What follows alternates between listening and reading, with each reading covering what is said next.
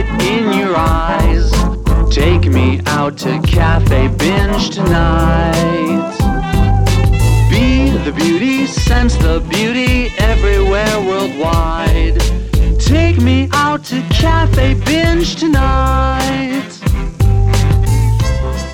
Hello and welcome to the Cafe Binge podcast.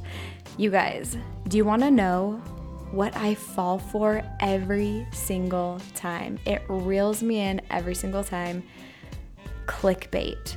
I can't even tell you how many times I've clicked on something random, which leads to something else random, and then I'm just in the black hole of the internet looking up just crazy things. Usually it's like stupid BuzzFeed articles or quizzes. I take quizzes all of the time. I don't know why I do the things that I do. But actually, I take that back because why wouldn't I want to know which Disney princess I was or which house at Hogwarts I'm going to get sorted into? Quizzes are amazing. I take that back. I stand by quizzes. But anyways, I get roped in. If I watch TV and commercials, I'd probably buy everything on the infomercials as well.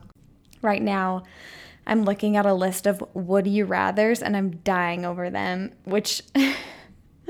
This is maybe where it'd be good to have a co-host of my podcast or even just a dog who talked. My dog is laying here right now and bless his heart, he's a boxer and has the shortest little snout and can't breathe very well, especially when he's laying down sleeping on his side. So if you guys hear random like snorts or snoring, just know it's a little friend here. Anyways, yeah, if he could talk, we'd be good right now because I'm reading through this list and I wish I could go over it with someone of would you rather. I love would you rather. So maybe you guys can play with me. Just answer in your head. We'll read a few because these are too fun. Okay, let's see. Would you rather eat no candy at Halloween or no turkey at Thanksgiving? Easy. Even before I didn't eat meat, I hated turkey at Thanksgiving. I live for like mashed potatoes, rolls, pie. What else? My mom makes this Jell-O like pretzel salad. It's like a dessert, but we call it salad. I didn't ever like turkey, ever. Candy at Halloween is my lifeblood. I love those fun-sized candies at Halloween. Who doesn't? I love white chocolate Reese's. I mean, I haven't had like candy in a while, but I love white chocolate Reese's. I love those individual wrapped Twizzlers, the strawberry Twizzlers. Oh gosh, I love Airheads. I love all of that junk. It's so good. Okay, next one. Would you rather lose the ability to lie or believe everything you're told? Okay. I don't believe everything I'm told already, and I'm a good liar, but I actually like it because I love surprising people. Like, I love surprising people with gifts or fun events or parties, like surprise parties, and you have to lie in order to do that, and I'm a really good liar, so I wouldn't want to give that up, and I don't really think I'd want to believe everything I was told because the internet would be a really dangerous place if that were true. Side note about that, you guys, I remember, like in my lifetime, I remember the internet being normalized. Like I remember dial-up, not having the internet. I remember when my elementary school got it. That makes me sound very old, but I remember this, which means I also remember those pop-up internet scams where it would say, click this link right now and you win a free cruise or something. And so I remember this happened and I was freaking out, like thinking I won a cruise, calling my mom, and I remember she wouldn't answer her cell phone, and I was so distraught when she came home. Like, Mom, I won a cruise and you weren't here to help me. Anyways, so no, I wouldn't want to believe everything I read on the internet. That just sounds dangerous. Okay, next one. Would you rather look 10 years older from the neck up or the neck down? What? I would rather look 10 years older from the neck down. Everyone sees your face. You're wearing clothes most of the time. I love wearing jeans. I love like fall clothes. I love wearing clothes. So I'm pretty covered up most of the time. I'd rather look 10 years older from the neck down. Next, would you rather have 3 kids and no money or no kids and have $3 million? You guys, I don't have kids right now, so it's not like I'm not choosing them. So I'm going to take the 3 million and run. I don't know if that means I can't ever have kids, but I don't have 3 kids right now. So I'd rather take the 3 million. Would you rather be the funniest person in the room or the most intelligent? You know what? I'd rather be the funniest. I would. I'd rather have street smarts than book smarts. I'd rather be funny. Because if you're the most intelligent person in the room, I think you're just the one-up person where you're always one-upping people in their statements, or you're the actually man where you start every sentence with actually, trying to correct people. I don't know. I don't really care about it. I'd rather be funny. Funny is beautiful. Funny lightens people's hearts, right? That's why we watch comedies. That's why we love funny people. That's why I watch Ellen DeGeneres. That's why I watch Vine videos on Instagram. I love laughing. I'd rather be funny. Okay, 2 more because I do eventually want to start this podcast and introduce my guests, but I can't stop reading these questions. Would you rather know how you will die or when you will die? Gosh, that's morbid. How I will die or when I will die? You know what, though? I think it's because I'm a Scorpio. I'm not freaked out by death, but I wouldn't want to think about it. Like, if you knew how you would die and you knew it was in a car, I would never want to get in a car. Or if I knew when, I don't know. Then you're just counting down the days. If I had to choose how or when, I would choose when, honestly. I would choose when because, you know, when people get a diagnosis and they're given a certain amount of time to live and then they start living, like that song, Live Like You Were Dying, I think it would kick me into gear. I think I would fully live, like fully relish every single day. Rather than how, I feel like how will just instill all of this fear. Whereas when, I don't know, I think if you look at it in the right way, you can be empowered by it. Last one, would you rather visit 100 years into the past or 100 years into the future? Oh, goodness. So you know what? It would be cool to visit the past, but 100 years into the past, I feel like that's wartime in the U.S. I don't know if I'd want to visit then. Also, I just feel like things back then, I don't know, people didn't wear deodorant. I feel like it probably was weird or smelled weird. But here's the thing. 100 years into the future, we don't even know. We don't even know what that's going to be like. Maybe people are going to be communicating telepathically.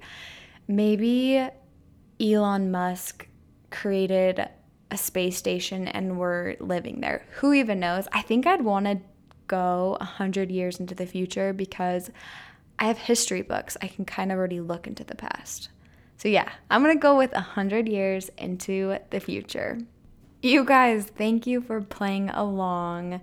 I don't know if you guys have looked at my website, but I have a little section on it that is would you rathers, and they're kind of just like fun would you rathers, mostly beauty related.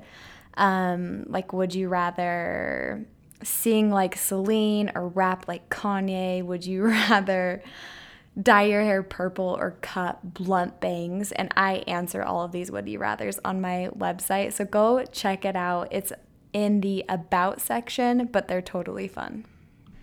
So today on the podcast, I have a very special guest, and quite honestly, I think all of my guests are very special, so I probably start out the exact same way, but they so are. I only reach out to people who light me up, whose message resonates with me, and who I think are totally special. So today's guest is the Julie Taylor. The Julie Taylor is her name, but also her name on Instagram, the Julie Taylor, if you want to check her out.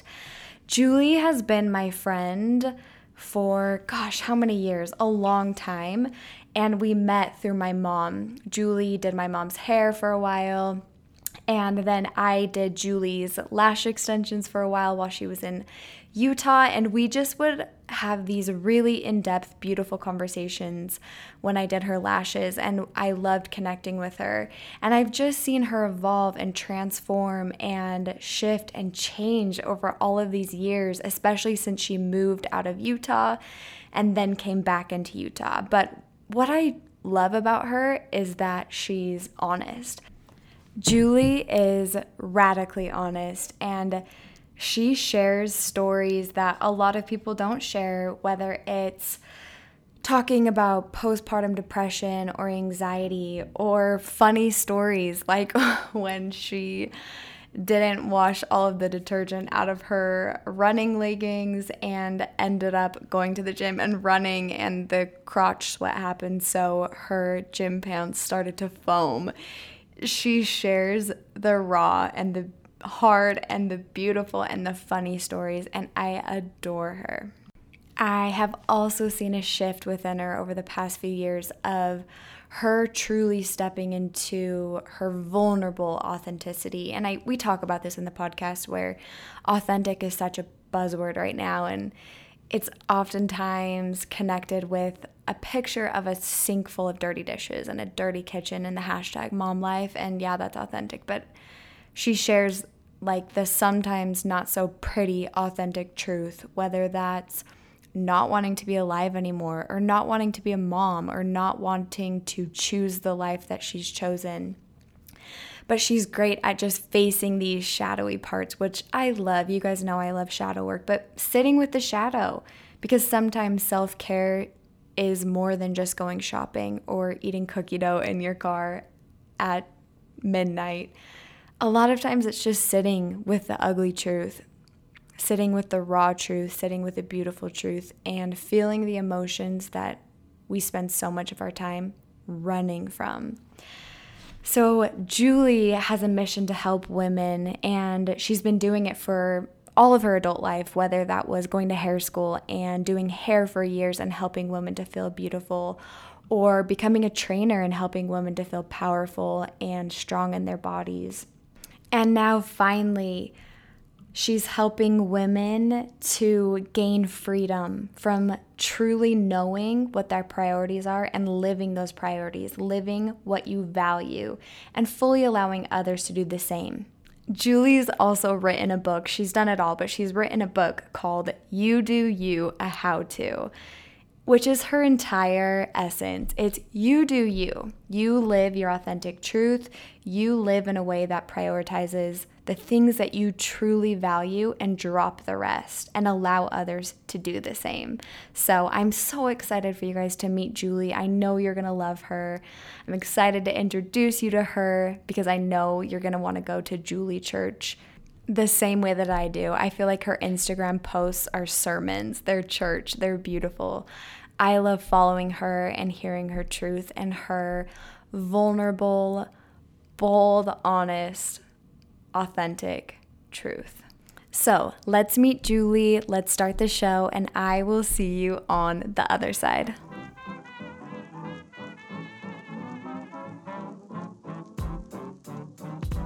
Momentum, and I don't even know how. Like, I would get tagged in posts and be like, why are you guys listening to this? Like, where are you finding this? It's something though that people go back a lot. Yeah. I feel like they find one episode and then they'll go yes. It's not I don't know. It's true. I do that too. When I find a good podcast, I'm like, whoa, where has this been? Yeah. I guess I kind of do that too. If I find someone's Instagram profile, I'll go back, hound and look at everything. But yeah, thank you for being on the podcast. Yeah, Ooh, I'm so excited. So, how is it being back in Utah for real? And are you working? Yeah.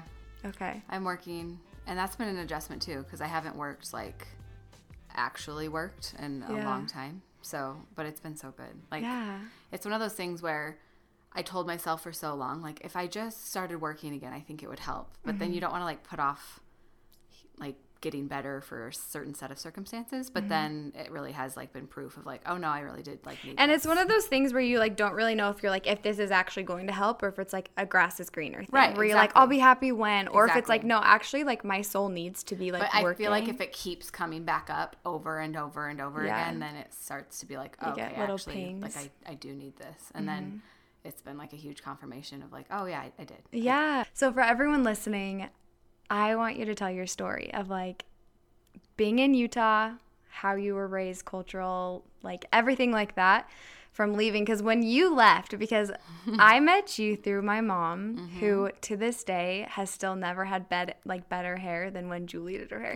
She'll say it all the time too. She's like, I miss Julie's hair. Like the sweetest. She's No, the she best. true she got her hair done last week and she said the same thing. Like, I miss Julie. Tell her I'm back. I'll do her really? hair. Oh, you're so sweet. Just for her. So yeah, I met you through my mom, and then I did your lashes, and just totally loved our last time together where we could just talk for an hour. It's so funny. I feel like we were both in such different places of life through those Absolutely. that last time. Do you feel like I was talking about this with a podcast I did last week, that like I feel like I died. Like I feel like who that was, like I of course was that person and I remember, but it doesn't feel like me. Do you feel like that? Yeah, for sure.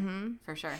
And I feel like we've not the same at all, but almost have had like similar rebirth. Absolutely. And so it's funny to me to talk to you now because I know how we used to talk back in that time and to see the difference. Yeah. But like, changes. yeah, back when I was talking to you during like last time, you were like so dead set on like leaving Utah and getting out of here. And I'm so happy that you're back. But tell us why you wanted to leave so bad.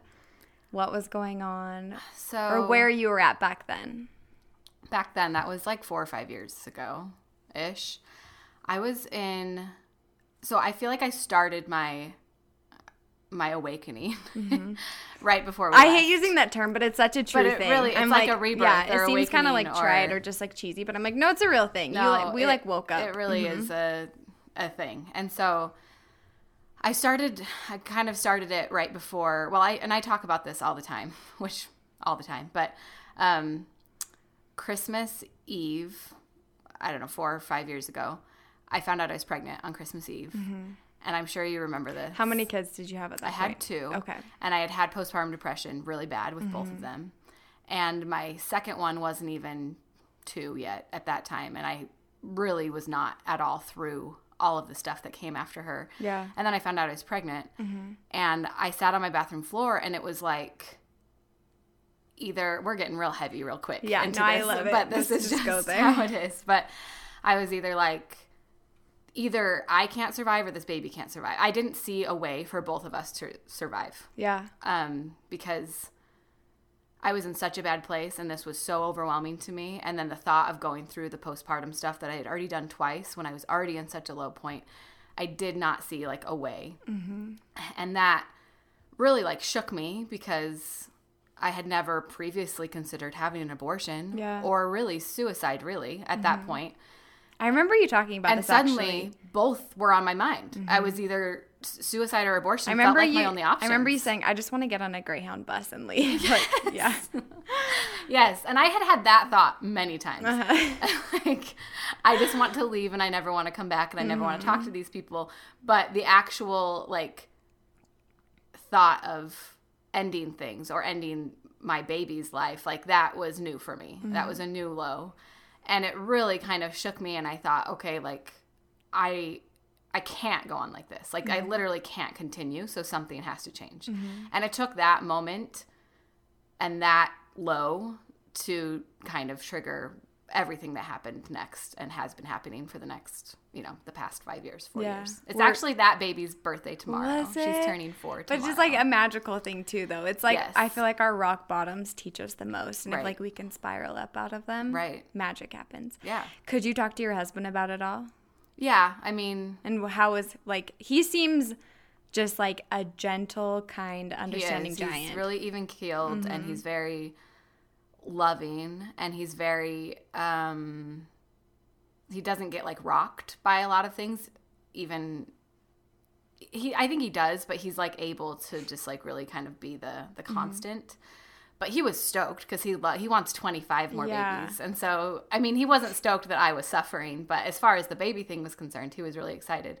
But he was really open to everything that I felt like I needed to try to get better, because it wasn't all traditional and it wasn't stuff that we had tried before. And he was always just a huge supporter in it, which obviously, like, I feel like I, of course, want to give him a trophy because he's a wonderful person, but also he'd be like a total douche if he wasn't, right? If he wasn't supportive. Yeah, absolutely. But I do feel like men get like trophies for just not being terrible. It's true. He does deserve a trophy because he does more than just not be terrible. But I feel like we're often like, oh, he deals with me, like give him a gold star, and it's like.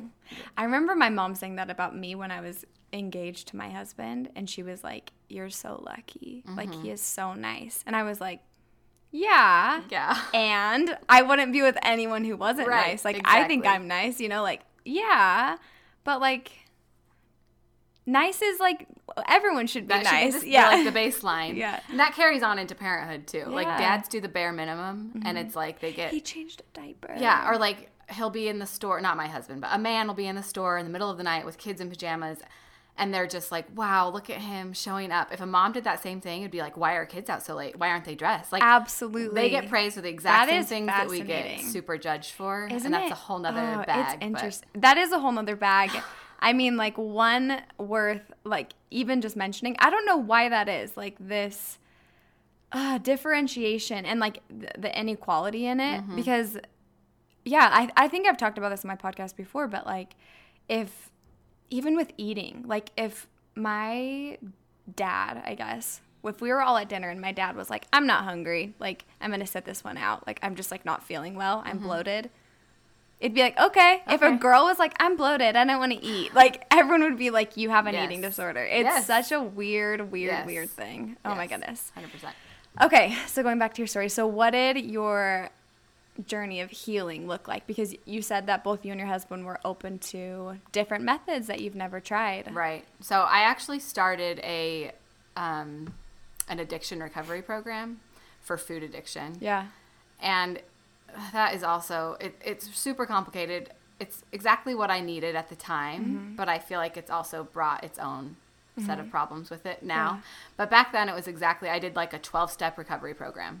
You had like a sponsor. Yeah, I had a sponsor. Right? I went to meetings 3 times a week. How did you learn about that? Because when you told me about it, it was the first time I had ever heard about food addiction. Yeah. I had a family member that was doing it, and had kind of introduced it to me. I had actually, if you rewind even before, in college, I had a substance abuse and addiction class, and they were talking about all sorts of drugs and addictions and things. And I remember sitting in that classroom being like, I feel that way about food. Like, the way that you're talking about drugs, like, that's how I react to food or, like, want food and so I went home that day, and this was years before, and Googled, like, food addiction, and, like, some random things came up, but then I was just like, oh, you're just being weird, and I just kind of shook it off. And so then when it resurfaced later, it came to me at a time I needed it. And when your sister-in-law talked to you about it? Yeah, and she had talked to me months before when I didn't know I was pregnant yet or anything. But then when I hit that bottom, it was basically, I don't even think that food, I have since, like, I don't really feel like I was a food addict, and I don't really think that I am. But the 12-step program was such a beautiful way to, like, implement things in my life that I wasn't doing or that I had never heard of before. Like what? I've never gone to a 12-step meeting or read the book. They are wonderful. Was there like a few things? I have a friend actually who she works in recovery, and she's like, everyone should read it. Like everyone should work through the 12 steps. What do you feel like out of those 12 steps? Was there one or a few that were like? It's just all about taking inventory of yourself and your life and taking responsibility for the things that you need to take responsibility for, and then showing up the best way you can every day. Yeah. And I feel like that theme is exactly like what I needed and what I still believe in the very most. And I think I had never done drugs. I had never drinking alcohol. So for me to, like, all of a sudden be in this recovery community, I went to AA every week, and I related to these people 100%, even though I have never drinking alcohol. And I was like, I went to the same meeting every week, and they all knew that I had, like, never had alcohol, and so I was like their little pet of the program. But they were so kind to me to let me in because it's just a place where people vulnerably show up every single week and share about how much they've screwed up and how it's okay.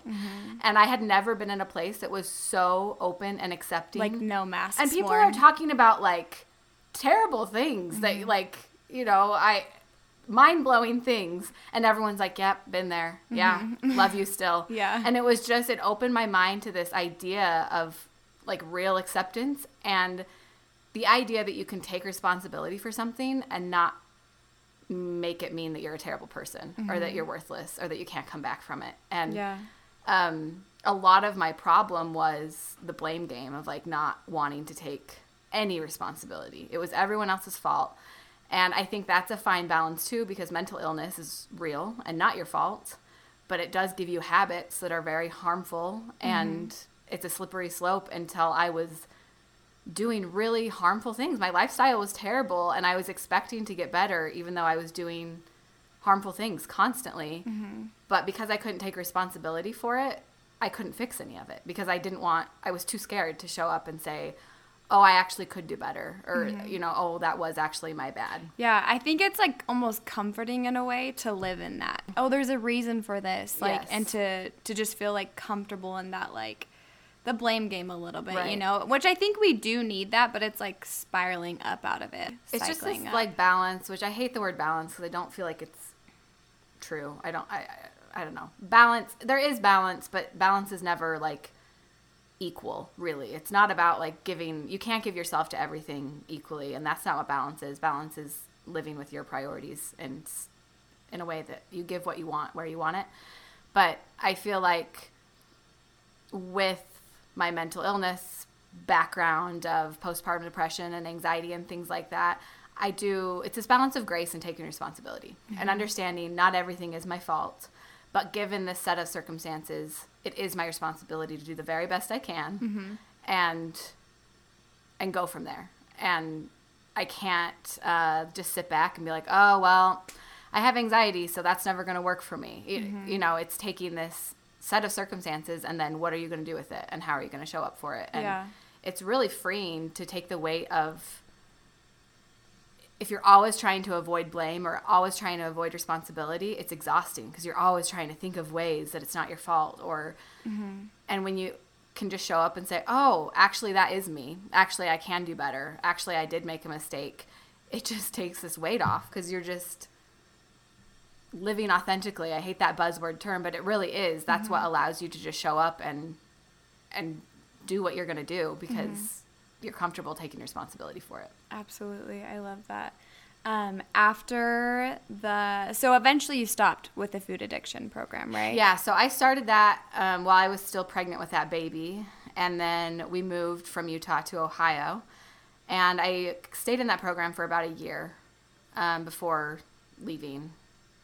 And I ended up leaving for like food-related issues. The core of the program and the 12 steps and the recovery part of it is something that I will cherish forever. And I still do the 12-step meditation book every single day. Like I still do a lot of those habits that I formed every single day.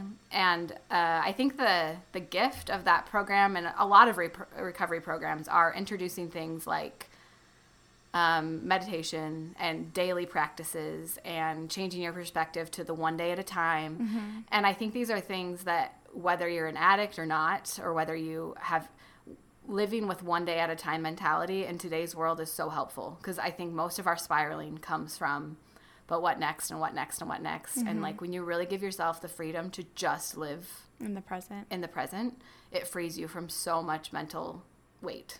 Yeah. And so, the core parts of that program and the other thing that I learned that was huge in that program was just showing up for myself, following through. I did exactly what I said I was going to do every single day.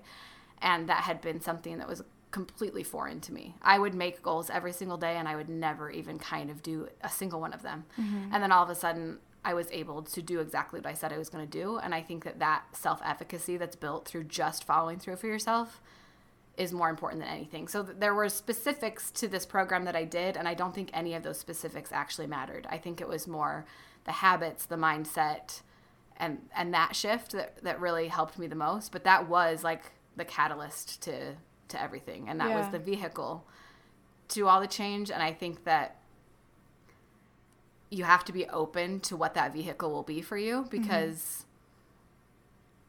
do I really think I was a food addict? Probably not. Yeah. But if I hadn't been willing to identify as that for a minute, I wouldn't have been open to that entire program. Yeah. And so you can get really closed off to solutions and opportunities and how things might be brought to you. And unless you're willing to open your mind and just try, you're going to miss out on possibly the thing that could save your life or change your life at the very least. Absolutely. Yeah, absolutely. And being open to it, but also open to when, like, it's no longer serving you, exactly. You know? Like, I think we oftentimes, like, find something that saves us, and then we cling to it, and then it's no longer, like, helping us. Like, I feel like even with, especially with ways people eat, like, identifying with a diet, like, even me and eating, like, plant-based vegan, like, I fully recognize, like, I hate that title just because I'm, like, I'll wake up one day and want it, and, like, then what, you know? Don't put yourself in a box. No, never. You have to give yourself the space to evolve, because you are going to change, and you do your best for right now, and then you know better and do better. But even you know different and do different. It's exactly. And really I love better. that, like, you know different and do different, because what is better, you know? It's just you're at a different place. And I think whatever you're doing is perfect for your level of consciousness, you know? It's like, yeah, maybe in a year it's not going to serve you, but, like, right now it's great. Right. Yeah. But it can be scary when you find something that is helping you or is working for you. The thought of not having that anymore can be really scary, or letting go of it and transitioning out of it. And I like something someone said to me years ago was, like, give yourself space to mourn what you're leaving. Because when we do something new or different, even if we're getting better in a lot of ways, or even if it's serving us in a lot of ways, there's still going to be a part that you miss, or there is still a loss. Anytime you change, anytime you evolve. When I look back at myself 5 years ago and I was in the lowest of lows, there are still parts of that life and that part of me that, like, I was sad to let go of to allow for this change. But I think we get caught up in, like, but no, I'm better now. I'm doing better now. But, like, it's okay to be like, no, I really did love, like, 2 a.m. Taco Bell Julie. Like, that was, like, really fun for a minute. And so it's okay that, like, I'm sad to have lost that. And just always, I don't know, just feel your feelings, you know? However you feel about it is okay. Yeah, absolutely. Yeah.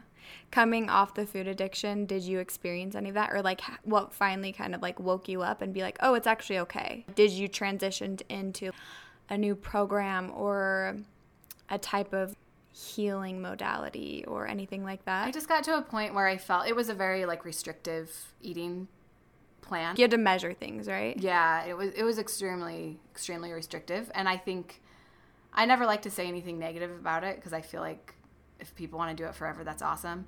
It got to a point for me where I felt like it just didn't feel good inside of me anymore. Like, that's really what it was. And I got to a point where I had enough faith in myself and the changes that I had made that I was confident in being able to maintain the parts that were so beautiful and meaningful and needed for me, and let go of the parts that I felt like were actually starting to sabotage me or harm me instead of.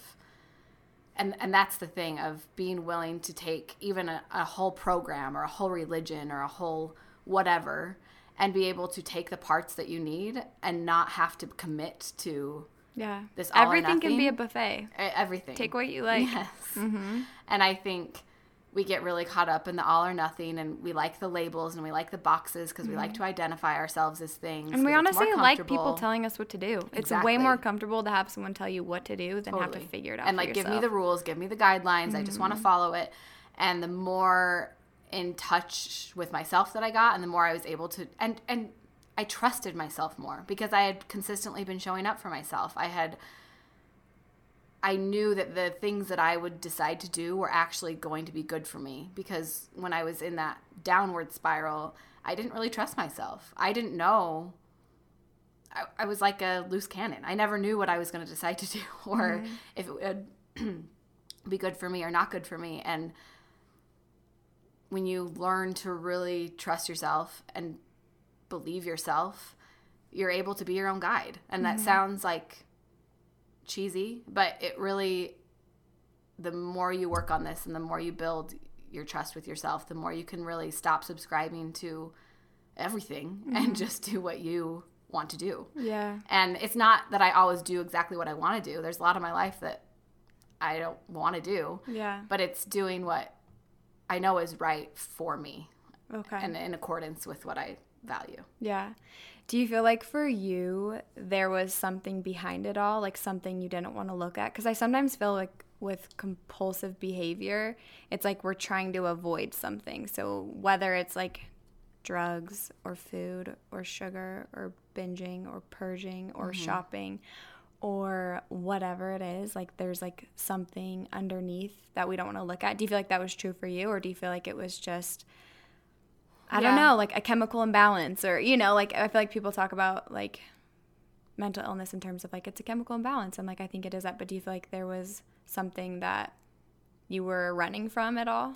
Well, I think it's an interesting, because chemical imbalance for sure, especially with like the postpartum depression like I experienced, it's like very hormonal. And but the way that I like to think about me in particular is I had this postpartum depression, which would have been and was treated with like medication, but it sort of spiraled into circumstantial depression. And I did not, like, having to face that maybe my behavior and my choices were causing some of it was very challenging for me. Yeah. And so I think for a long time I didn't want to fess up to that. I didn't want to take that responsibility because I hurt a lot of people with those habits, and it was a lot easier to say like, oh, it's not my fault. It's not my fault. Absolutely.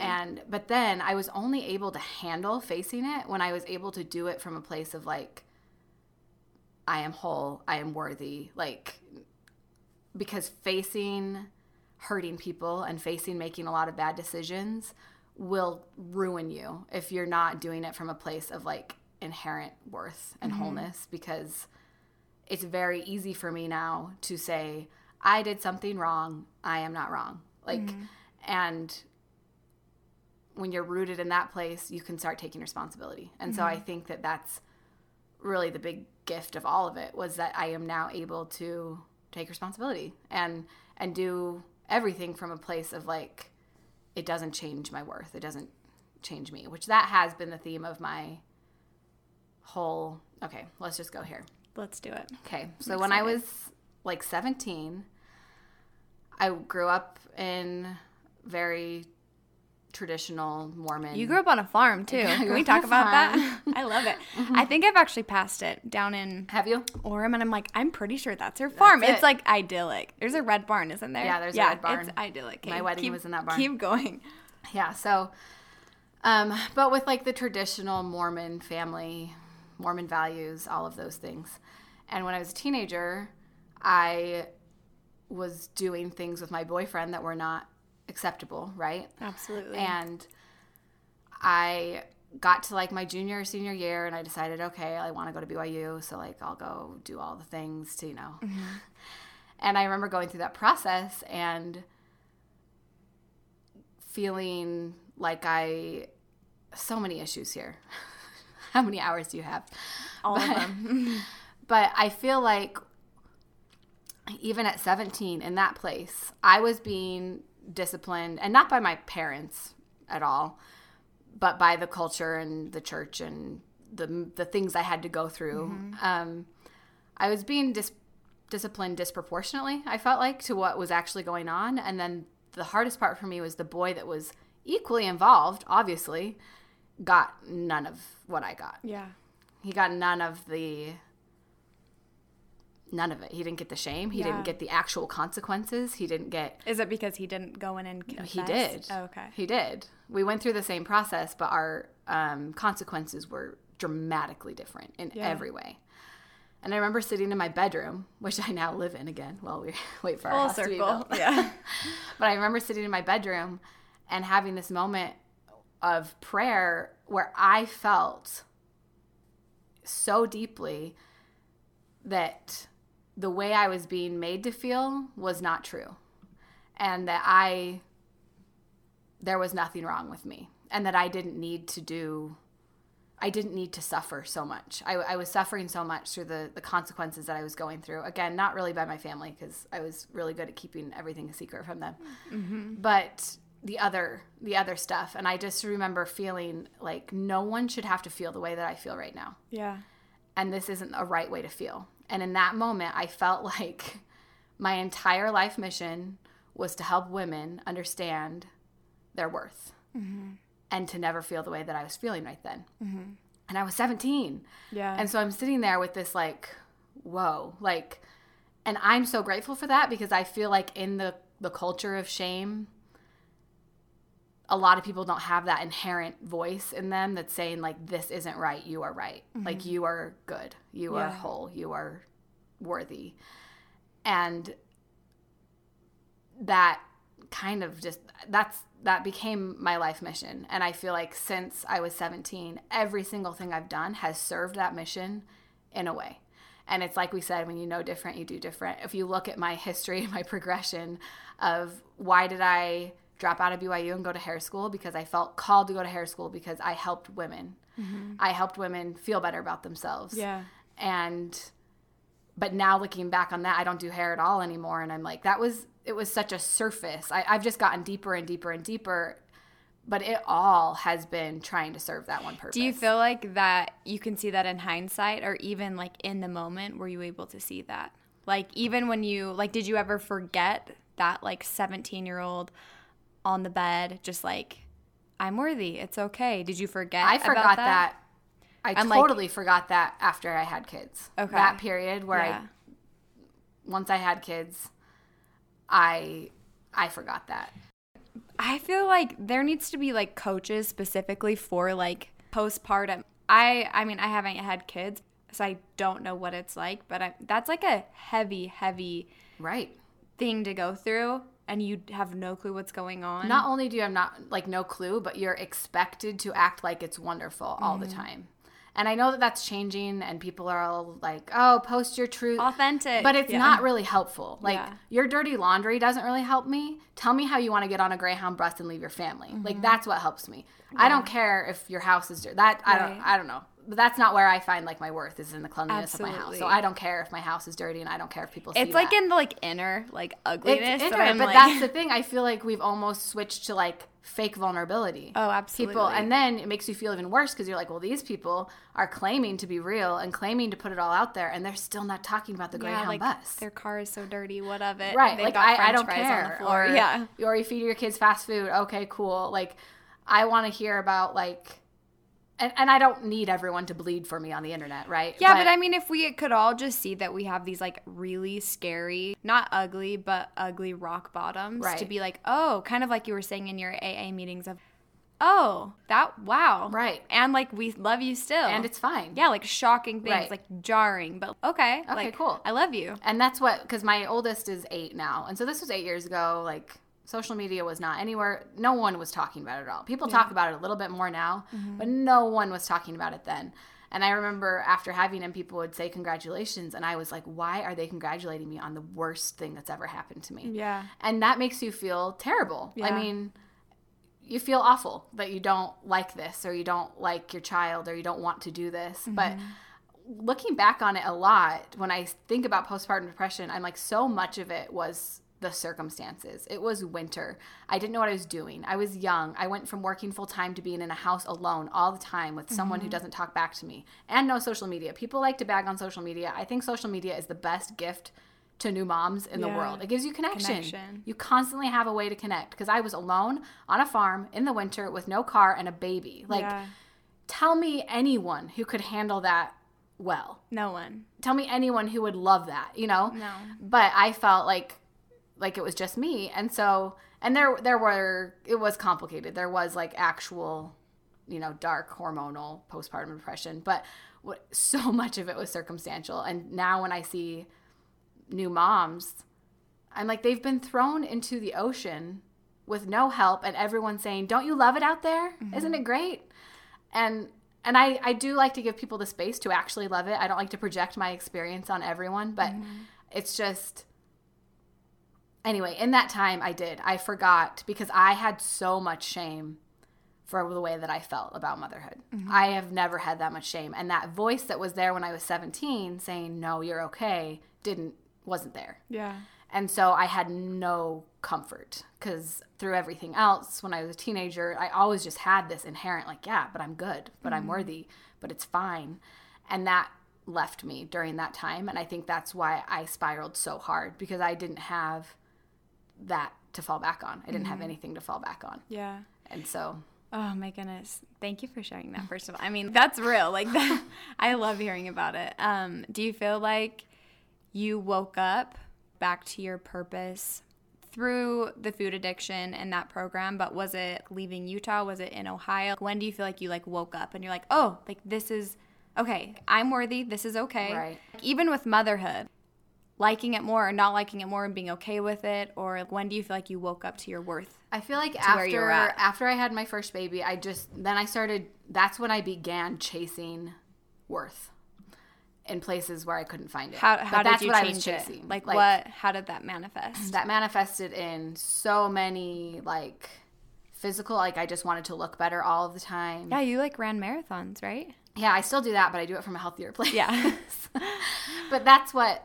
And this is interesting because I feel like my husband and I were just talking about this with my eyelash extensions because I started getting them again once we moved back here. Beautiful. And he was like, I thought that you had like a come to Jesus moment on like, no, like you don't need this. And I'm like, oh, I know I don't need them now. It's a completely different. Yes. You can do the same things, but when the motivation is different, it's a completely different experience. Isn't it interesting, though, how that happens? Because I've had the same things happen where I don't need this, and I, like, kind of take a break. Mm-hmm. And when I bring it back, someone will say something about it. And I'm like, no. It's not the same story. It's different now. Mm-hmm. It's different now. Yeah. And I don't need them. So I don't need anything, but it's okay to want them. There was a lot of, like, I looked very different. Like I was very done up all of the time, and which is none of these are bad things. They were all just being used to fill me up, and it didn't happen. Mm-hmm.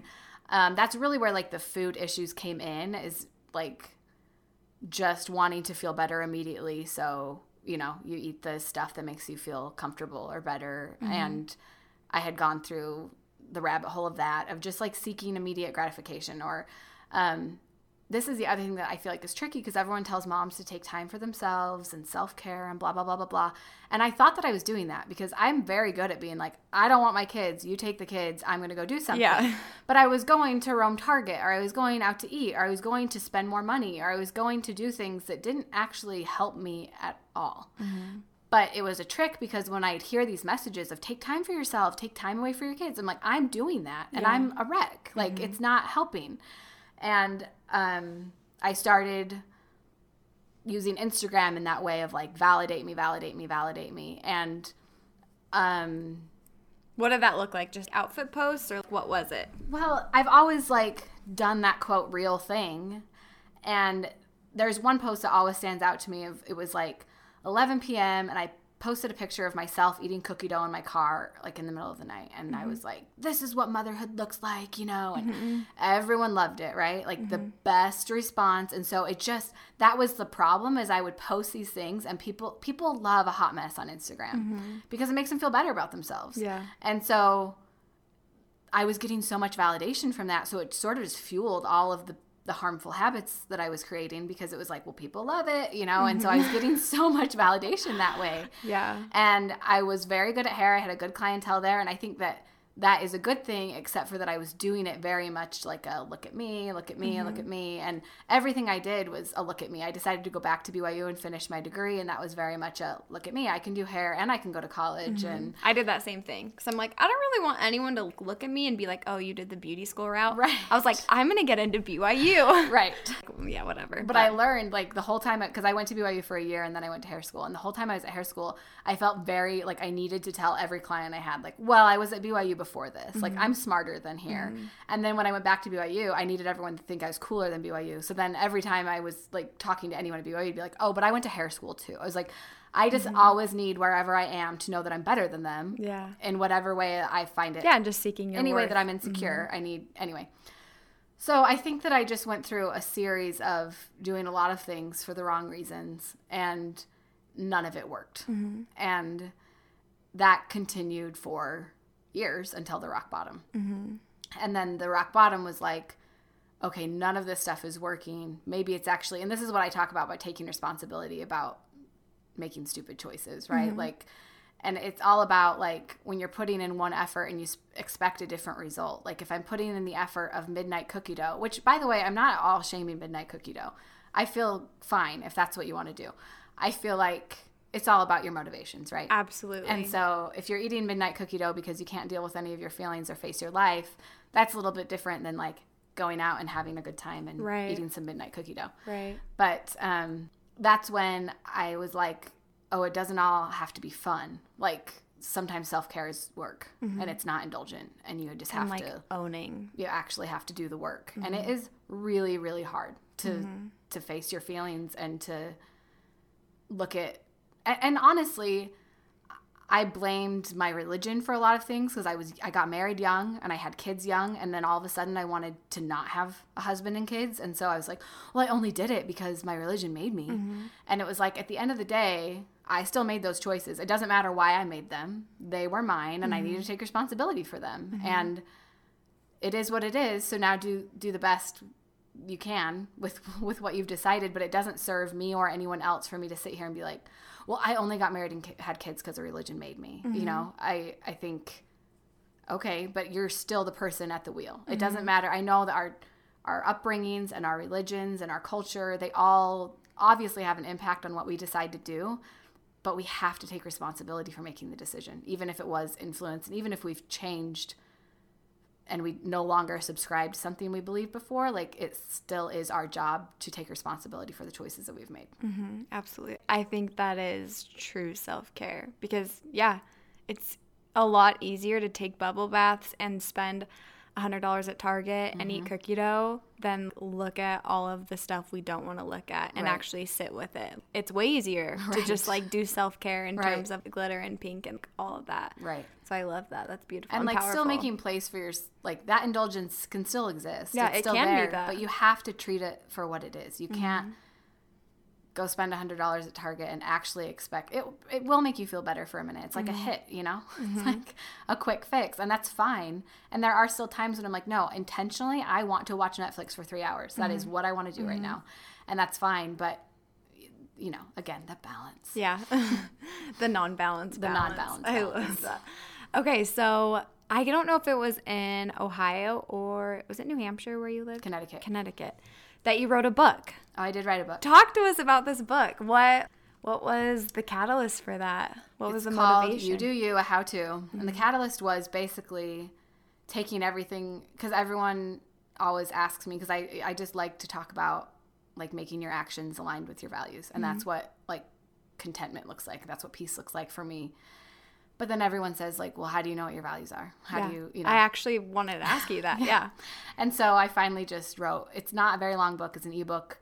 It's basically just a guide that kind of walks you through the very base of a personal revolution and even deciding what that looks like and what you even want and kind of how to get there.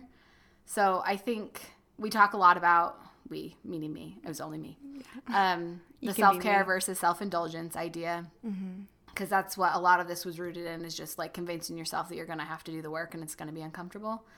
And then just establishing what your values are. But I think going back to what we mentioned earlier, your values are not something that are never going to change. And you're not going to do this work one time and be like, this is what I value, and then I'm never going to revisit this again. Like your values will shift, your priorities will shift, and the more space you allow for them to do so, the easier you're going to just find this transition and always be able to show up every single day. My values are different from day to day. I value different things today than I did yesterday. And I mean, there's going to be those core ones that are themes throughout your whole life, but phases of life change, your needs change, and being willing to adjust what you value. But I don't think people really look at values that way. They're kind of looked at as like these core things that never change. And there's also a lot of good and bad like associated with them. And if you just, I always like to use the example of being a morning person, because I think culturally it's praised to be a morning person. Totally. And early to bed, early to rise. Early to bed, early to rise. And there are some scientific whatever that can back up that mentality or whatever. But if you hate mornings consistently, there is no reason why you need to force yourself to be a morning person. I get up really early usually, and people are always like, oh, I don't know how you do that. I wish I was a morning person. I wish I could get up at 5. And I was like, well, I hate getting up at 5, but my priorities, I need to. Like, that's how I make my life work. I am in no way better of a person for getting up at 5 than someone who gets up at noon. It just, it's just all so relative. And so if you consistently are putting this pressure on yourself of, I need to wake up at 5, and you can't find a way to do it, it's usually because you don't value it. You don't actually want to be a morning person. You might think that you want to, but you don't actually value it. If time after time after time after time you are not hitting the mark, you are not getting up at 5, chances are it's because you don't actually value it that much. Because if you really valued it intrinsically, you'd find a way to make it happen. And there's that space where you do have to do uncomfortable things, and sometimes you just have to work through it, and sometimes you just have to do things you don't want to do to make things happen. But you don't need to be a morning person. And if you give yourself that freedom, it also allows you to look at so-and-so who does get up at 5 and think, that's so great for her. And you don't feel any pressure to become that yourself. And that is the biggest thing, is the more established your values get, the more you allow other people to do the same. And you don't feel any pressure to convert people or pressure people or change people. And you don't feel that pressure back from them. You don't see someone doing something and think, oh, I should do that. Because if you do, then great, figure it out, but you don't have to.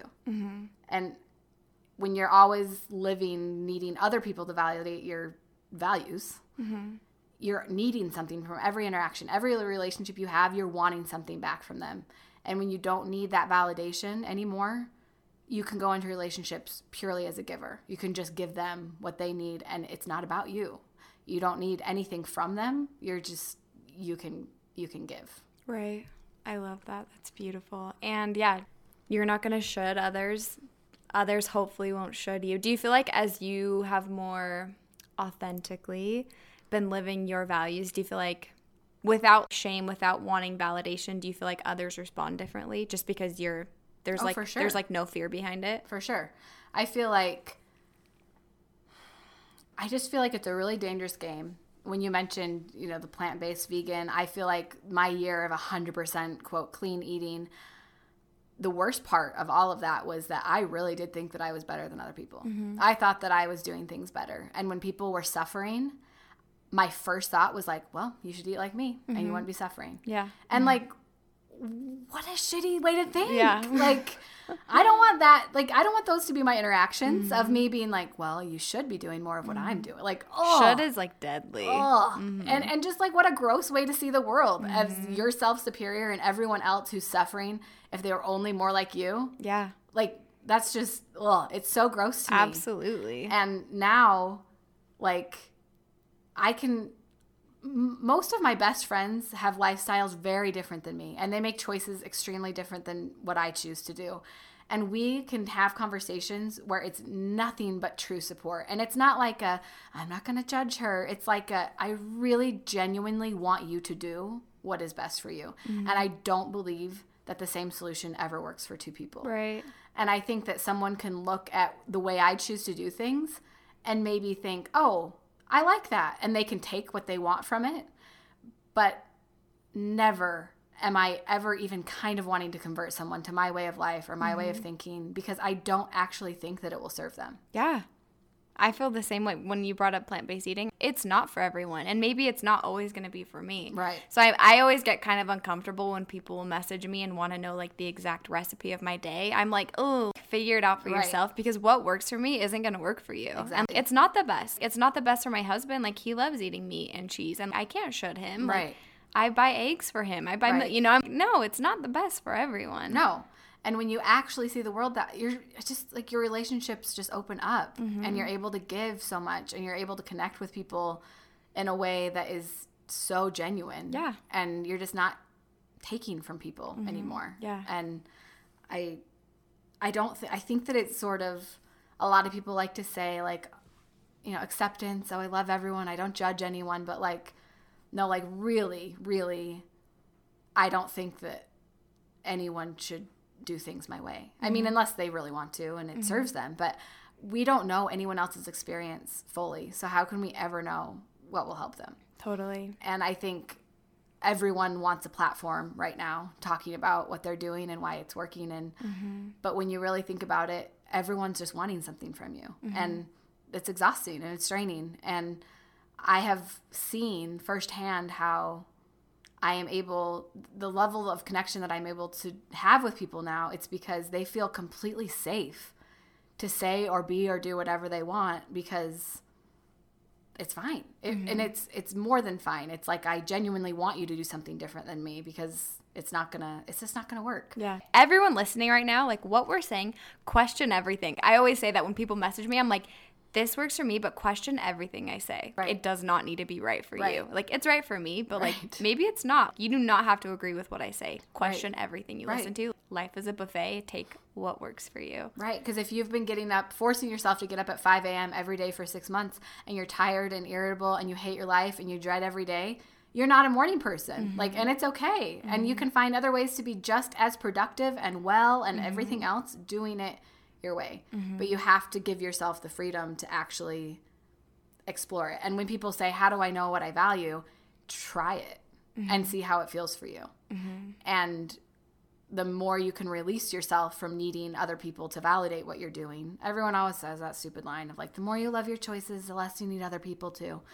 But I would argue like the only way you'll actually know what you value is when you're not attaching even your own this is good, this is bad type of thinking to your choices. Because how do you feel like people do that though if they're in an overly religious community? Because I mean, we are. Like we are. But also everyone's kind of in the soup. We're all like living in societies that tell us what to do. So like good, bad, better, well, and best. It's always like how a slippery slope because like there are things that are, I mean, it has to end somewhere. I don't think everything is relative. I do think there are some things that are bad in the world, like, and bad to do.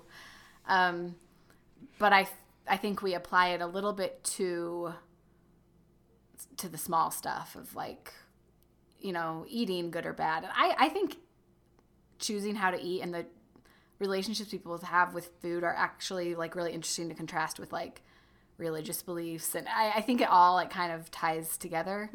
I don't know. I feel like it's just more of that when you start to hear yourself, because I think a lot of people can't even hear themselves. They're living to so many projected, subscribed ways of living that they don't even, a lot of people haven't even stopped. The first step is to stop and ask yourself, does this actually serve me? Like, is this actually good for me? And because a lot of us we've just been told that certain things are good for so long. And our minds are busy because things that we're told are good are contradicting. So is it like, do I eat keto or do I eat this way? Or like, you can't do both. So like, they contradict each other. Or like, do I stay home with my kids or do I go get the career that I feel like I'm called to do? Like, there's all of these, they will conflict a lot. Because it's just busy. Last night, I feel like there's that cheesy thing people say, my life is like my computer with too many tabs open. But last night, I was genuinely like sitting on my yoga mat, just my mind, it felt like that. And like I was like visualizing just closing, like X.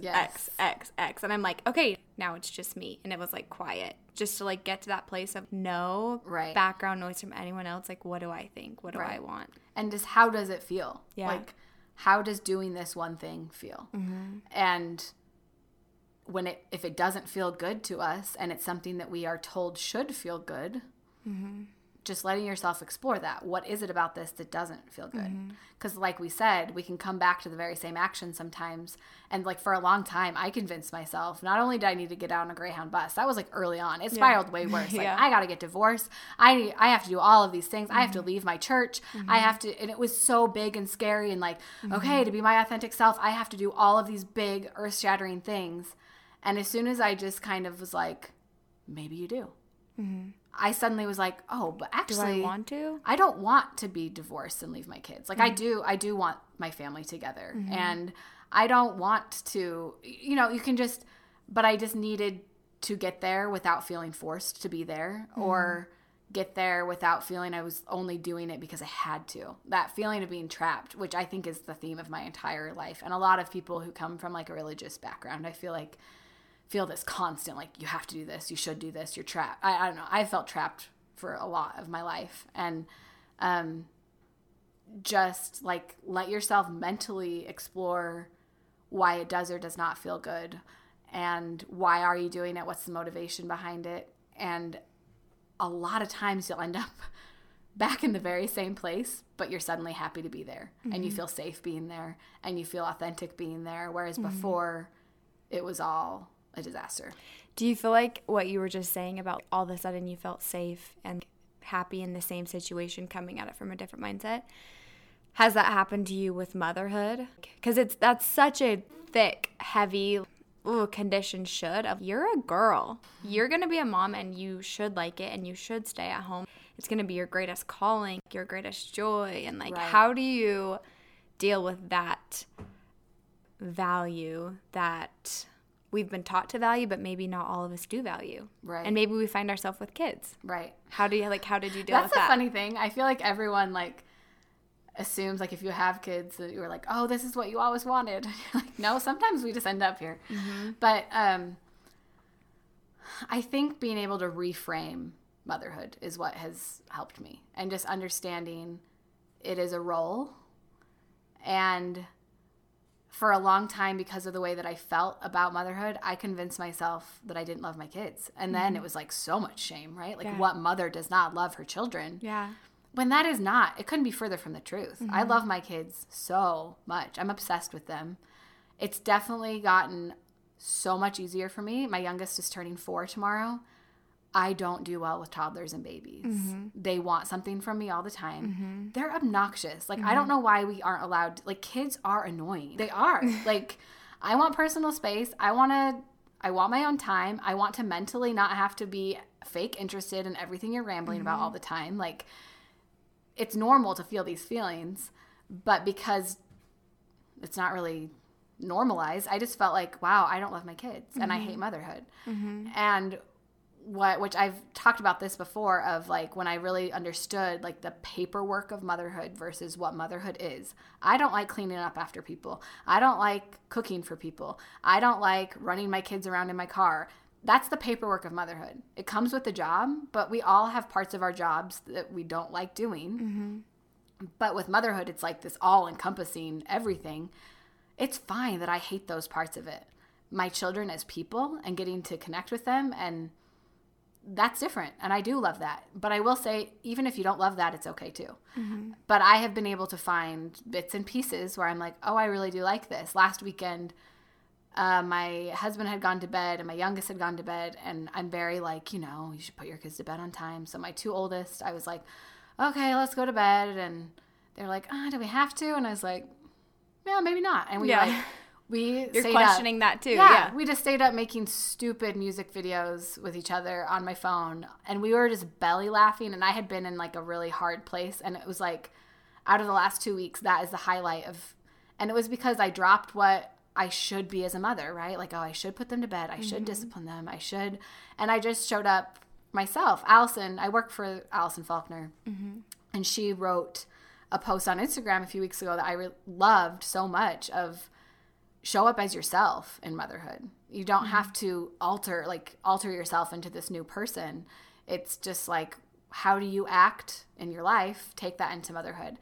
And in my life, don't really like a lot of restriction, and I'm pretty like inappropriate, and it's fine. And taking that into motherhood and making music videos with trolls with my kids for a few hours, like, that's how I found joy in it. And you can't do that all the time, obviously. Like, there has to be the structure, and you have to be a parent still. But there are probably parts, even if they're very few and fleeting, that you do connect with or that you do like. And just being able to mentally separate the stuff, the paperwork versus what actually it is. And then just giving yourself the space to be like, they're annoying. I don't want to do this. Like, that's fine. How do you give yourself a break when you're feeling that, or when you're just needing space or time? Or how do you, instead of getting a sitter, and maybe it's just that idea of, it's different now? Like if you do go to Target now and just like roam, it's different. How do you get your break I found now? it really helpful to go actually invest my attention in something. So like when I went back to college, that was the good thing that it taught me of like I was taking that time away from my kids and I was learning. I was doing something. And so I think finding a hobby, like if you ask a lot of women, and this is not to their discredit, I feel like it is real. If you have several small children, it is very real that you don't actually have like 5 minutes to do anything in your life. And people always say that you should make time. It can feel very suffocating, like you don't even have the ability to make that time. So if you ask them, like, what do you like to do? They're like, what do I like to do? I don't know, exist. Like, I don't know what I like to do. But if you can find even a small hobby or something that you can put your time in that feels enriching for you. And so you're not just tuning out, but you're actually tuning into something different that's not them and not your kids, and people don't need something from you. I think that that's the biggest way to like actually come back to your house feeling like, okay, because you actually did something to fill you up instead of just drain more, you know? And so finding that thing that you can go invest in a little bit, even if it's small.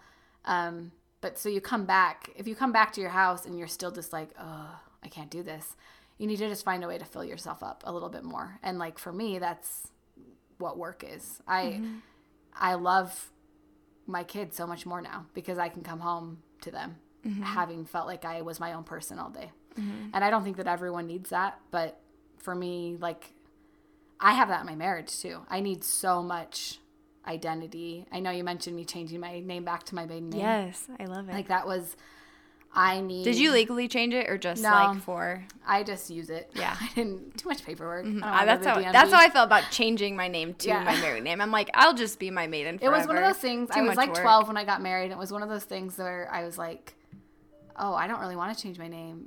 But that it's what everyone did. You do. It's what everyone did, you know? And so, but now it's 10 years later and it's like, I don't want to go through the headache of changing everything back. And it is complicated when your kids don't have your last, like I want my kids to have my last name. So then anyway, it's whatever, but it's helped me a lot to just take that back in a professional setting. I have my maiden name and that it's just these little things, but like, it's very important for me to feel like my own person and my own identity. I think a lot of that is because I got married so young. I've never been a grown up without a husband and kids, basically. Yeah. And so it's learning how to find that where I can. And that's the other thing of when I started feeling this way, I thought, okay, abandon my family. That's the only way. It's the only way to get my life back. It's the only way to get my identity back. I don't want that. I didn't want that. You wanted freedom. I wanted freedom. Yeah. And I wanted identity. And I have found ways to get that now in a way that I like how it looks because I don't really want to abandon my family. Yeah. But I needed to let myself want to abandon my family to learn that I didn't. Yeah, to realize like, actually maybe I don't. And yeah, so to it's go funny there. because my whole platform and most of my early writing jobs were all on motherhood, which was so funny because it was the thing that I wanted to distance myself from, and then it became the catalyst for my career, basically. Right. But I think just letting it's just like anything else. Let it look like for you what you need it to look like, and don't subscribe to all of the ways that you should feel about it or you should enjoy it or not enjoy it. Anyone who loves not sleeping and constantly being needed by someone and constantly being whined at and says they like it is lying. They might like being a mom. They don't like that part of it. I mean, it's like extreme forms of torture being used on you all of the time. Yeah. And it's normal to not love that. Absolutely. Okay, one more question before we do some final beauty questions because I love that. So you were in Connecticut and you just recently, maybe a month ago? Yeah, a month. Came back to Utah? Yes. So was that scary? Was it scary to come back to your place of origin and all of that the community and the here encompasses? I was in such a bad place before. Yeah. Basically, it was 2 months before we moved away from Utah, I began this whole process. But that means 4 years of the 4 years and 2 months that I've been working on this stuff was not done here. And I felt like the culture here really attributed to a lot of my pain.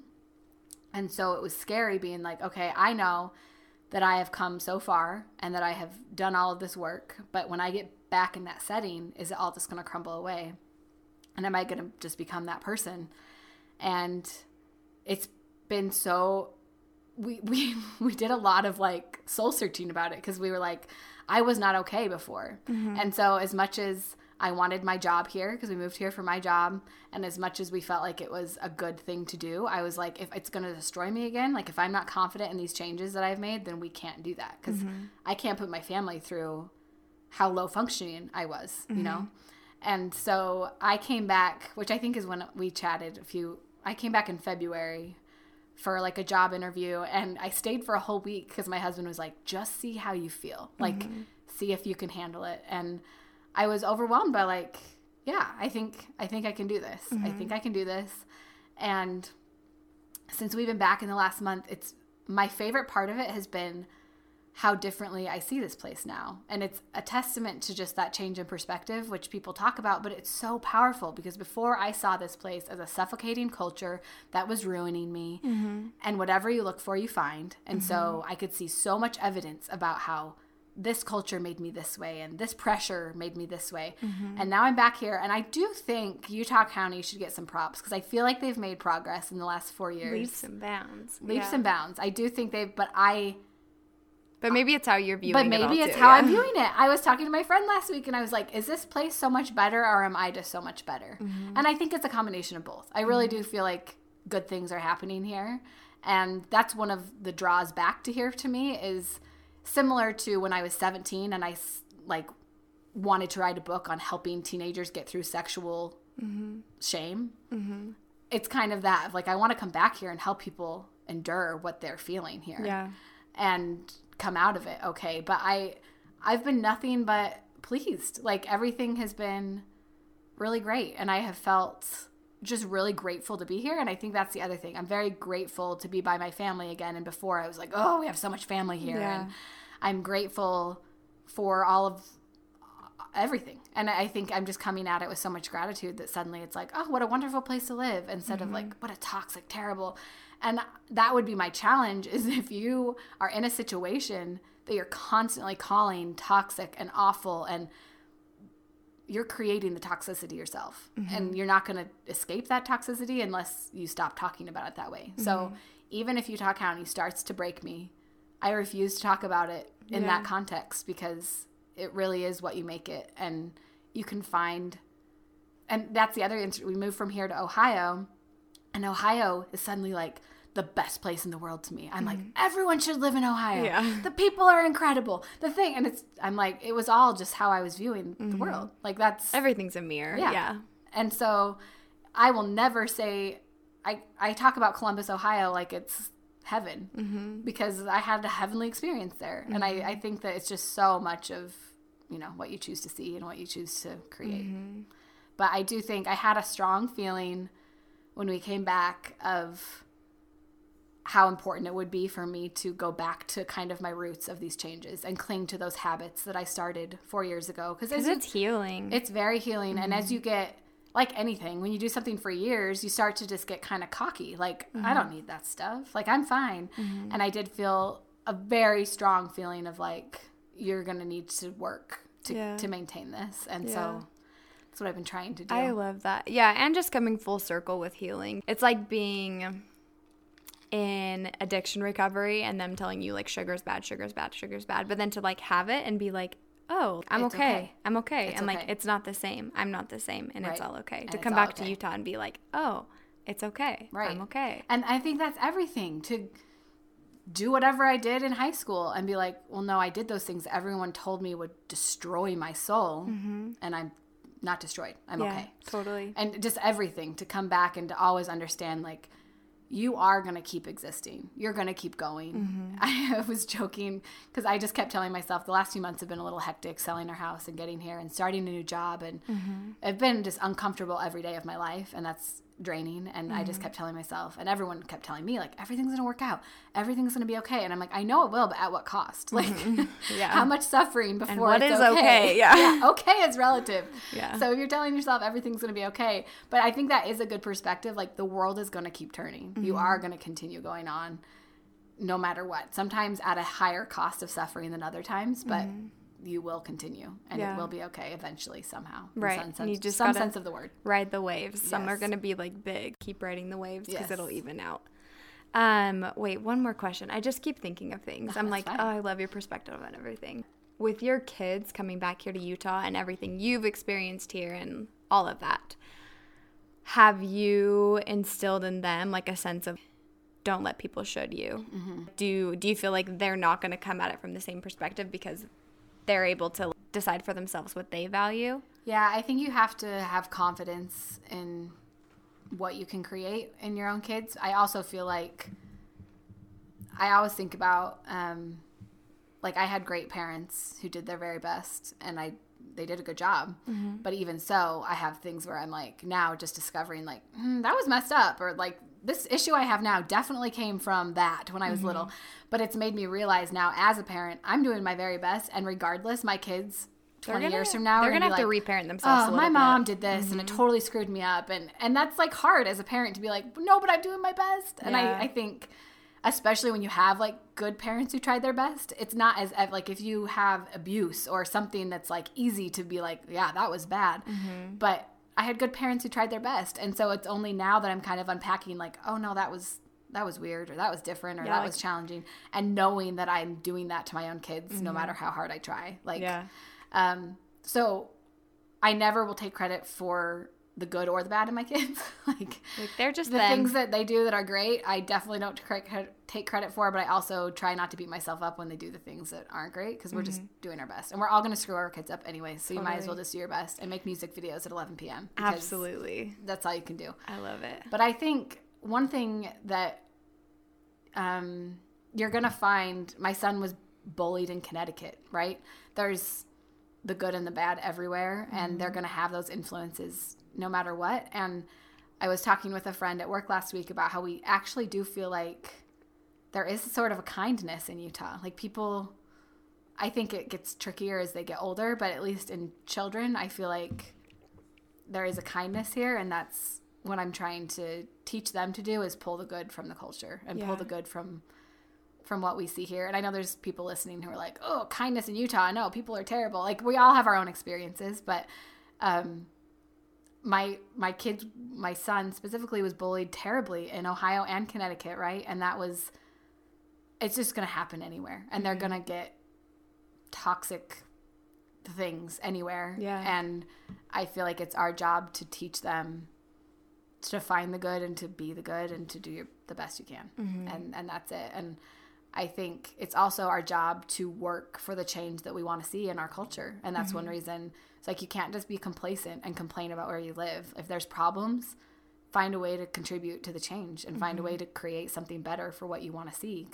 Instead of just focusing on the problems and complaining about and then not doing anything about it. Stop talking about how sucky it is and go just do something. You're going to put energy into that of like how much you hate it. I remember a Mother Teresa quote. I'm not going to repeat it verbatim because I don't remember, but it was like, I'm never going to attend an anti-war rally. I'll attend like a love rally. Mm-hmm. It's just like put the energy into what put the focus on? Yeah, you could do something like anti or like I hate this so much. That's energy spent, like put it towards something you love. Right. Okay, well I love that. What's new and exciting in your life right now? You're working? Yes. I work for the Allison Show. It's been really good. She's been very kind. You know what I loved? A post that I was reading of yours. I can't remember when you posted it, but it was something about, it was like, Allison came to me the other day and she was like, what do you want your life to be or something? Like, what do you want your everyday to look like? And it was this realization that you're like, I don't want to be the boss. Like, I don't want to be in the spotlight. Like, I want to work. Like, I want to like work for a cause and like help this cause. Right. But I don't need to be this thing that everyone tells me I need to be. This like entrepreneur, this influencer, my own brand. Right. Yeah. Well, because I realized I can still have a voice, but have it amplified other places. And I don't need it to be my face and my, it doesn't need to be my own platform. Mm-hmm. And stemming from that 17-year-old goal, I did hair for a while to help women find their worth. And I did whatever. I was a trainer for a while to help people find their worth. And I've worked in nutrition to help people. And it's like none of that. I feel like all of it has. And then I was in grad school to be a therapist when Allison called me. Yeah. And I dropped out of grad school because I was like, yeah, this is lighting me up now. Like, no, I don't want to do that. And I think I do have like a gift for connecting with people and helping people that way. And so the natural progression was like, well, I better be a therapist then, because this is what I'm good at. So I'm going to go do that. And then I'll have my own this. And And then you'll have like the license, like I'm doing air quotes to like help people. And so people will take me seriously. People take me seriously. I can be trusted because I have, jumped through the hoops, done the thing, paid the money. Yeah. And it was already not feeling great. And then the stars just sort of, the way that I got this job really does feel like the universe like just threw me here. But when she asked me that question, it was very much like I want to go, and I'm actually going to share about my pink velvet chair story, but I wrote a list of what I actually wanted my day to look like. And I was like, I want to go to an office outside of my house, and I want to do work that I feel like matters, and I want to go home and be done. And that's it. Yeah. And I mean, there were some more specifics in there, but I had listed, and I want to sit in a pink velvet chair. And then last week, no one knew about that. It was like in my journal, like a secret. And then last week at work, Allison gave me a pink velvet chair. No way. Yeah. I love manifestation stories like that. Here's your desk chair. And I was like, is that pink velvet? Like 100%. That line is written in my journal, magical. And no one in the world has read it or heard it. And anyways, just so many full circle. Like, I oh love my word, synchronicities like but that. just like that pressure of I thought to be important and to have my voice be heard and to fulfill that mission of helping women find their worth, I had to create all of these things and do all these things and have these titles, have the certifications, have the qualification, have people think that I was good enough to be doing what I'm doing. Yeah, because that's a big part of it. Like I feel like I can already create super helpful content that is really helpful to people. And it just comes from you. And yeah. Like sometimes I feel like when we go to school because we think we need to have that thing, we unlearn what we innately know and like what our magic is. Yes. Yeah. But because I'm only sharing from my experience, I was like, well, what credibility do I have and so I was chasing this whole expensive, time-consuming, crazy grad school route. And it was like, just kidding. No, like I'm not, no. And power in that of like, just kidding, like not anymore. And like, right. Well, and if I had been so stubborn of like, no, I started this, so I better finish it. And what are people going to think if I say that I quit? Because everyone, again, that validation, when I said I was going to grad school, it was like, yeah, look at me. I'm like this mom going back to grad school. I'm so great. I got so much validation. So much. And it's disappointing to people or it's affirming to the people that hate you, which is even more painful. Yeah. But I mean, when you don't care, you don't care. But you don't care. Yeah. And it was just like, oh wait, never mind. And then we turned our life upside down and now we're here. But it's all just felt so right along the way. So. Beautiful. I love that. Thank you, Julie. Yes. Can I ask you a couple of beauty questions? Yes. Because I freaking love beauty. Right now, Julie's wearing an orange lip that I love so much. No, it's beautiful and you're rocking it.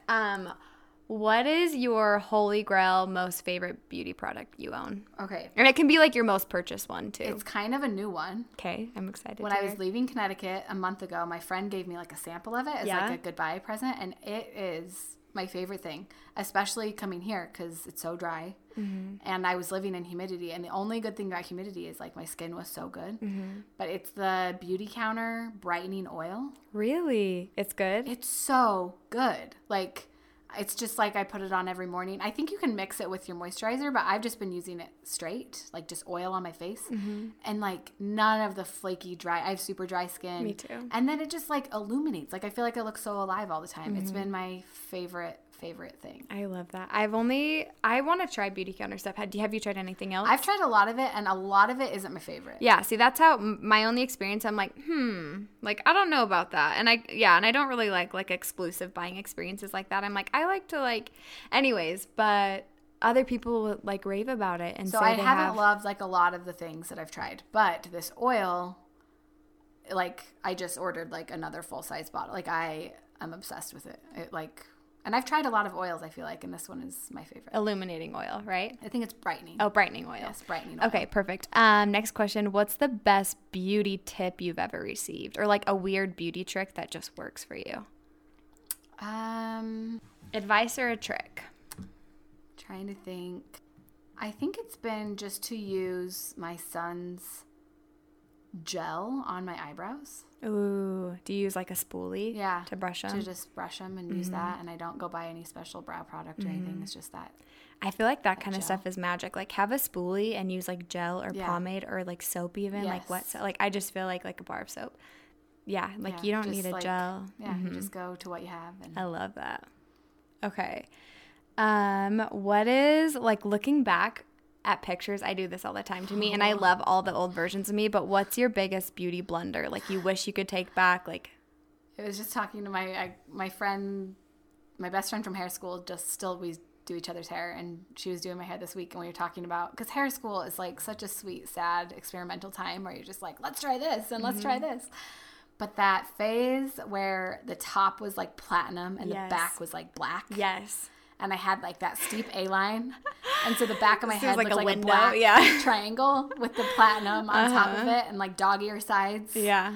I was so into it. Like, if you go back through my Facebook profile pictures, that's like my picture like several times because I thought it was so good. And was it very like angular? Yes. Was it was it very like kind angular, of like very harsh. Chinese like anime or Japanese yeah. anime? And then like, I had bangs with it. And then you'd turn my head and just be like this black chunk in I'm the back. dying.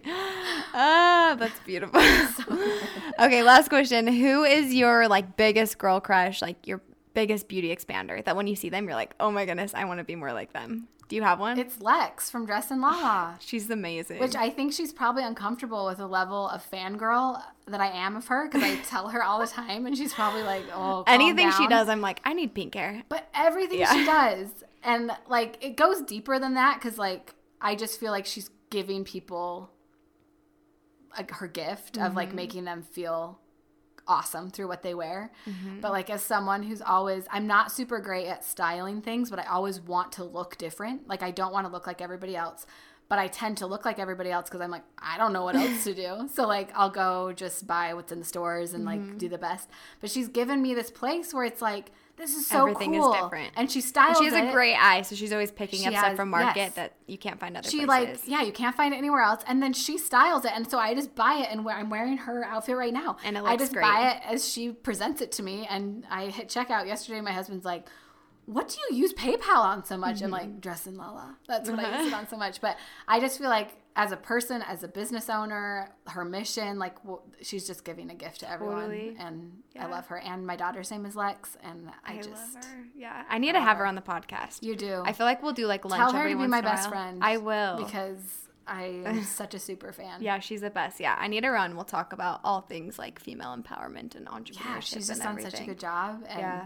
I feel like she gives And people cool like, how far she's grown because I met her like, I don't know, couple years ago, and I was on one of her shoots just back when she was starting, and then she did like she was on like the news like for Good Things Utah or something, and she had me come on, and so I feel like I've seen her just like blossom. That I'm I like, met you her are a big deal, Lex. Before she started her shop, she was like a stylist for another company. Yeah, And it was like not a cute company. That's so rude, but like not her. Was it a style leggings clothes. company? Yeah, it was like leggings or she's something. worried about it.